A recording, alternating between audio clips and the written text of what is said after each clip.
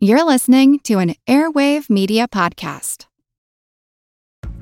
All you need is a few minutes to start your day off with something historic when you listen to the This Day in History podcast.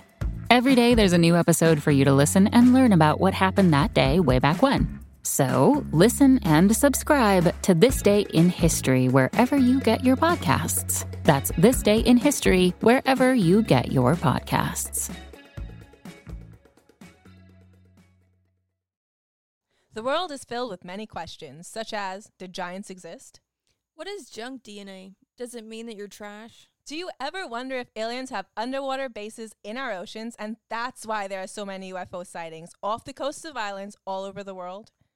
How serious even is climate change, and when should we start building our rafts? Hello, everyone. You may recognize me as Gabby from the History of Everything podcast. And my name is Bruna, and you don't recognize me from anything yet. Together, we're two scientists who explore the answers to these questions and many, many more in our new podcast, Mystery of Everything, available everywhere you get your podcasts.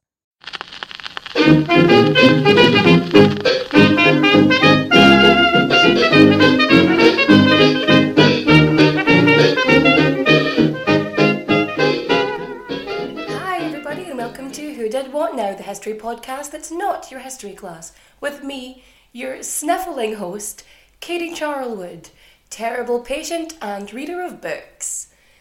If I sound a little bit different, it's not only hoarse, but I seem to have caught the common cold, which is the first time I've ever been common in my life. No, that was a shit joke. That was terrible.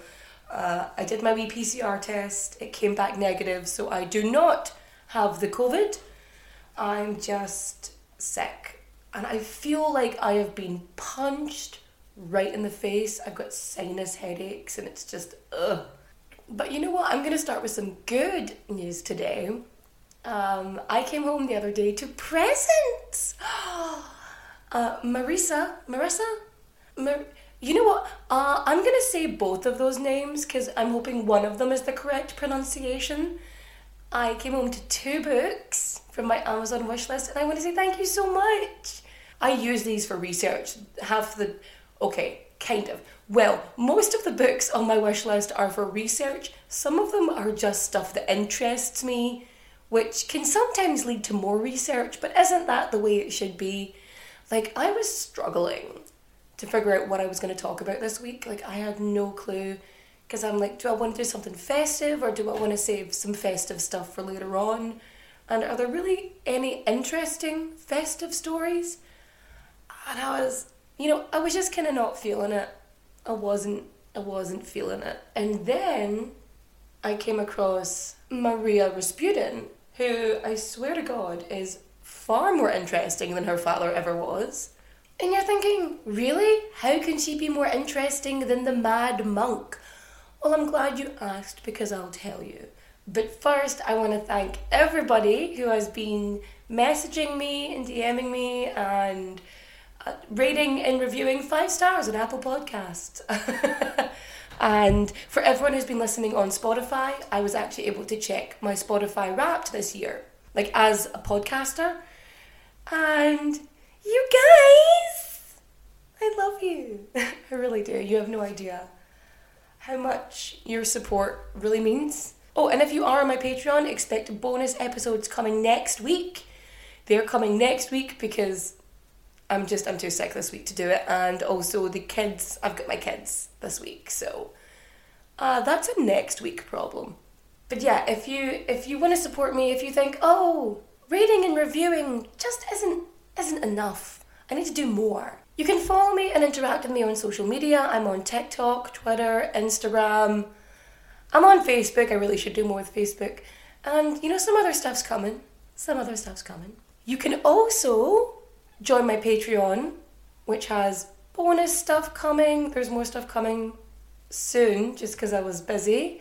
Oh, and you're going to see some exclusive stuff. I'm very excited, actually, about that. And also, if you just want to send some research money, book money, if you want to send book money, you can always send something to the PayPal, whodidwhatnowpod@gmail.com, or you can just click the link down below in the show notes. But I know what you're thinking. You're thinking, quit your jibber jabber. In fact you, I will.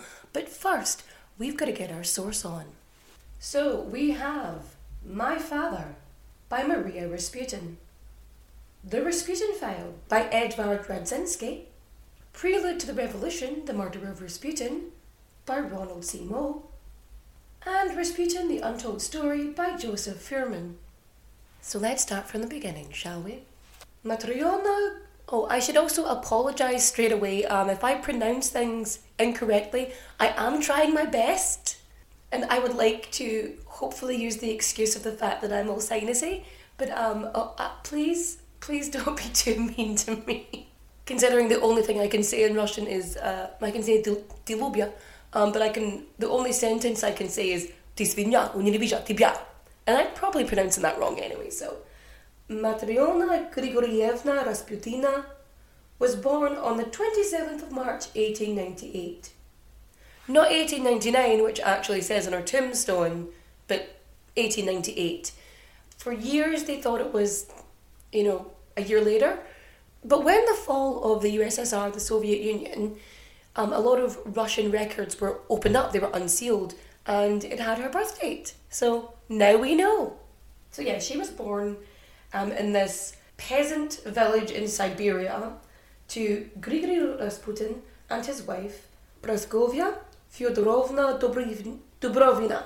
So yeah, she's from this wee village, Pokrovskoy. I feel like I've pronounced that really wrong. In September 1910, she went to Kazan and then on to St. Petersburg. She would have been about 12-ish, 13-ish, around about that time, and changed her name from Matryona to Maria to make her upwardly mobile, because her name would have been quite a peasanty name, to be honest, kind of peasanty. Because she had social aspirations, she needed to make her name more befitting that. So Maria and her wee sister Varvara, they go along with Rasputin to St. Petersburg so he can make them little ladies, to give them a better chance at life, etiquette, all that jazz, all the stuff that, women would have needed at that time. Cough, cough. So they were refused entry to the Smolny Institute, which was fun fact, was established by Catherine the Great as a way of providing formal education for girls. So they don't get in there. And they end up going to the Stemplin-Kamensky private prep school in 1913. So she would have been about 15-ish, I think, 14, 15, that's it. So things are going all right in St. Petersburg. They're trying to climb the social ladder. Things are going not so bad. You see, in the summer of 1914, a woman believing Grigory Rasputin to be the Antichrist tries to assassinate him. And she did it by stabbing a knife through his abdomen. And this event, basically, this attack, really ignites a change in Grigory Rasputin. And his behaviour, it's like a flip switches, and with someone, quite a lot of people who deal with trauma, he turns to alcohol. Specifically, dessert wines, which have a really fucking high alcohol content. And the other thing that people who suffer trauma also do, he really leans into religion. So he gets well into the Russian Orthodox, really into this faith. He's learning all about magnetism and its uses in the human body. And this becomes the base, the foundation or whatever, for his healing hands and his magic healing skills, his mysticism and shit. See, Rasputin is always known as the Mad Monk, but he wasn't even seen as a monk at the time. He was seen as was it a starret or something? Starret? Basically a pilgrim thing. He was just a mystic, a pilgrim, a healer, not necessarily a monk. I think that's more based on attire, really, clothing, but okay. So, because he's hanging out with the Romanovs, and he seems to be the only one that can cure wee Alexei. So, Alexei is he's the son of the Tsar Nicholas II, and he's a haemophiliac, and he's got a bunch of stuff wrong with him. He has shakes and other kind of stuff, and Rasputin is the only one who can calm him the fuck down and ease him and relax him and stop his bleeding somehow. But, yep. Okay, you know what? That was pretty dismissive. No, seriously, Alexei, he had this condition called haemophilia, which was known as the royal disease, because he had inherited it from Queen Victoria, who was effectively the grandmother of all the royalty in Europe. He had it pretty severe, in fairness. So to the point where he actually had 2 Navy officers sort of around him at all times, basically taking care of him and making sure he didn't injure himself, because if he got an internal hemorrhage of any kind, it literally could be basically the end for him. And at one point it almost was. This very scenario happened, and they thought he was going to die until Rasputin entered and basically healed him somehow. Like, the swelling went down, the fever went away, he stopped fucking screaming. Like, because there was this whole secrecy thing, Alexei's condition was very much kept stum, that, it wasn't really brought up. So we don't really have records of how Rasputin managed to heal Alexei or what exactly he was healing him from. We only have snippets here and there. So Rasputin, because of his healing hands and shit, he becomes this fucking sensation in Russia. And because he's the only person that can really deal with Alexei, he becomes incredibly close to the Tsar and the Tsarina. Effectively, he's part of the furniture, and because he is, so is his daughter Maria, who is pretty close in age to the rest of the Tsars, the rest of the Romanov girls. So Olga, Tatiana, Maria, and Anastasia, they're all kind of about the same age. They're all, teens. Maria described them as elegant but cloistered. So they didn't really have access to anything out with the palace walls. So Maria was this fascinating beacon of information. She had all this information and she could tell them about the world and all this other stuff that is without their blinkers on, Unfortunately, this closeness with the Romanovs really created sort of a discontent. Pissed people off, to be honest, because they assumed that this quote-unquote mad monk was whispering in the ear of the Tsar and he was influencing matters of state and shit. Oh, and also he was a filthy whore, apparently. Anywho, so quelle surprise. A bunch of aristocrats say fuck this for a game of soldiers, and they decide to assassinate Rasputin. So this is his second assassination. Well, attempt slash. This is the second time someone tries to assassinate him, so which turns out to be a rather difficult task. So he gets stabbed and poisoned and shot and then thrown into a river. And it's only when he is thrown into the icy Neva River that he drowns and dies. And here's the thing, and it's Maria who has to identify the body of her father via a galosh that was stuck to the bridge from which the killer had supposedly thrown him off of. For a wee while after that, Maria and her sister Varvara, they're still staying in the palace with the Romanovs. But Empress Alexandra, the Tsarina, she can really see that shit is going down. And so she gives the 2 young Rasputin girls 50,000 rubles and tells them to get the fuck out of Dodge.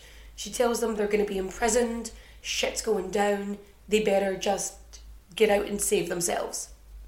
Being, smart girls, they absolutely listen to what Alexandra says and they flee with the help of Boris Soloviev, who is a fucking arsehole, because he tries to cash in on the missing Romanov thing by hiring girls to pretend to be Anastasia, the whole myth about her still being alive. Dick move. So Maria, she marries Boris and I'm not going to say that, Soloviev. She marries him and they have 2 daughters and who they name Tatiana and Maria. I'm Helena Bonham Carter, and for BBC Radio 4, this is History's Secret Heroes. a new series of rarely heard tales from World War II. They had no idea that she was Britain's top female codebreaker. We'll hear of daring risk-takers. What she was offering to do was to ski in over the high Carpathian Mountains. Of course it was dangerous, but danger was his friend. Subscribe to History's Secret Heroes wherever you get your podcasts. Named after the Grand Duchesses, her friends. So they flee to Europe, and this is all that's left for Maria in her life. She has her 2 daughters, and she has Soloviev. Her mum and her brother, her mother and brother disappear in the Soviet labor camps, the fucking gulags in Siberia. And her sister dies under mysterious circumstances. So some say she starved to death, others say that she was poisoned. We're not entirely sure, but we'll look at that into it again. So in 1926, Boris Soloviev dies of tuberculosis, or consumption as it would have been known back then. And she has to find a way to support herself and her 2 daughters. There's no widow's pension or shit back then. And she uses the only thing she has to her advantage, her name. So, although not a dancer by any stretch of the imagination, because she's got a very famous name, which is incredibly rare in the area, she gets a job dancing in a cabaret. Because she's like, yes, money please. Because, she's got fucking mouths to feed. And she ends up taking dance lessons and shit to sort of hone her performance. And she's in this act where people are dressed up as her father and his murderers, and they reenact the murder of her dad in front of her. That just seems like poor taste regardless of what era you're in, you know what I mean? Anyway, she says fuck this for a game of soldiers and literally runs away to join a circus. So yeah, she's part of a travelling circus going through Europe, basically cashing in all her chips, using her last name to her advantage. Basically using the Rasputin name to get as many gigs as she fucking can. And you know what? Good for her. And while she's at the circus, she trains to become a lion tamer. Now, this is very much it was a different time then. She becomes a fucking sensation. And she very cleverly bills herself as performing magic over wild beasts, just as her father dominated men. The other way she billed herself was the daughter of the famous mad monk whose feats in Russia astonished the world. Yes, use everything to your advantage. You may as well. So, when she's in the circus, when she's doing shit with the animals, she gets asked are you not scared of being in a cage? To which she responds, why not? I have been in a cage with Bolsheviks. So, the circus trip goes to America. So she's in the States, they're travelling around, and here's what happens. So, the circus is travelling around the US, and Maria gets mauled by a fucking bear in 1935. But even so, she stays with the circus until it gets to Miami, and then she just quits, because fair enough. And Maria at this point is very aware of what grumblings can lead to, of the horror of war. So by 1938, World War II is in full swing, and she's trying to get her daughters over to the States and out of Europe. But both of her daughters are denied entry to the US, and Maria is ordered to leave the country within 90 days. Customs are like, get the fuck out. Being a smart cookie that she is, Maria marries a childhood friend of hers, Grigory Bernadsky. She knew Bernadsky because he was a former member of the White Russian Army, and in a crazy random happenstance, they had bumped into each other. Even though their marriage didn't last, she was able to become a US citizen after they divorced. So yes, World War II is in full swing, and she does her duty. She becomes a riveter, like Rosie the Riveter, but yeah, anyway. And she stays, doing factory work until about 1955, which is when, the Red Scare is really building. So, basically, a lot of Western countries were really terrified of communism, to the point where, not just communism, Marxism, Leninism, communism, socialism, the whole thing, everything. They put it all under one blanket, but And as such, they were like, oh, yeah, actually. And so like they were accusing Maria Rasputin of being a communist, which really fucking pissed her off because it was the Bolsheviks and the whole communism thing, which is the reason that her friends were murdered, that her mother and brother were killed, and that she had to flee her home. This woman may have been a lot of things, but she was not a fucking communist. So Maria retires and moves to LA, surviving on social security benefits, teaching Russian, and babysitting. And she did do like a couple of interviews and stuff. She claims to be a psychic, and this is glorious. She says that she's a psychic and that Betty Ford spoke to her in a dream. The other thing she does is she writes a bunch of books about her father. So she says that when she was writing books, when she wrote these books about her dad, that it wasn't for her to make money, it was so she could clear her father's name. And when you read these books, you can really see that. You can see that everything is painted with pure, I don't want to say optimism, but like rose-tinted glasses. It really paints her father as more of a saint, effectively. But yeah, he may not have been a magical, evil, whispery man, but he wasn't a saint. So when she writes her last book, Rasputin, the Man Behind the Myth, in 1977, and she fills it with her own memories and, diary entries and basically her time living in Russia. But lots of people just really weren't convinced. They thought she was bullshitting because, especially around this time, lots of people had been coming forward stating that they were like one of the missing Romanovs, usually Anastasia. But it wasn't just the Romanovs that people were pretending to be. A bunch of people came forward pretending to be the heir of Rasputin. Now, this was kind of easy to do at the time because no one was really sure how many children he had. At least now that all the records are unsealed, we can see them. The researchers were able to find this information. And on the 27th of September 1977, Maria Rasputin passes away from natural causes. And so ends the story of Maria Rasputin.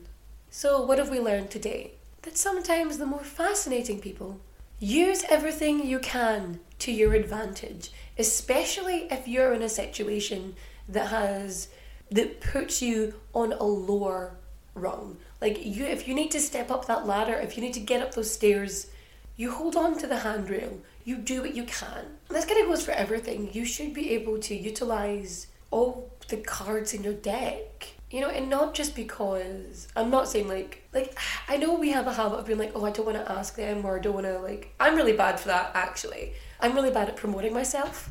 I'm, fucking worst at promoting myself, because I don't want to bother people. I feel like it's a bother, I feel like it's, and I need to get out of that headspace. It's no, you should be able to message these people in these positions and go, hey, want to share this? Or, hey, I have an idea for you. Do you want to do that? But I just don't want to be a dick.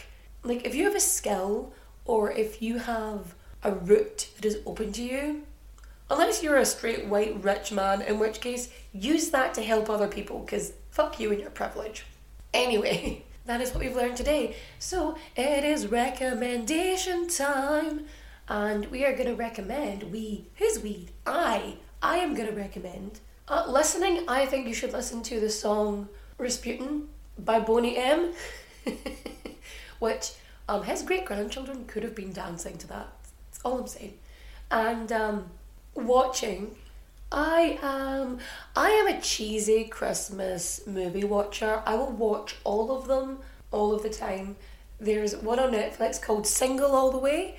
I recommend it absolutely 100%. So reading wise, you know what? Read your Christmas list, and if there isn't a donation to somebody on it, if you can afford it, donate to something. A wee $5 or something, if you have it. Donate to a charity. Donate to somebody who needs it. And I really need to blow my nose now. I'm getting really, really nasally. So I'm gonna wish you farewell, and I shall say goodbye. Adios, au revoir, auf Wiedersehen, my friends. Bye-bye. Hello everyone, Takuya here. And I'm Gabby. And we are the hosts of History of Everything, a podcast which you can probably guess by the name is, well, I mean, it's about everything. Do you want to know why people thought potatoes were evil and would give you syphilis? Are you curious about all the stories of the terrible and stupid ways that people have kicked the bucket over the years? Do you want to hear tales about all of the different badasses of history and the lives that they had brought to life? Well, if so, then look no further. History of Everything is just the right podcast for you. It's available on Spotify, Pandora, and anywhere else that you get your podcast from. Join us for some fun and just see how weird and wacky history can be.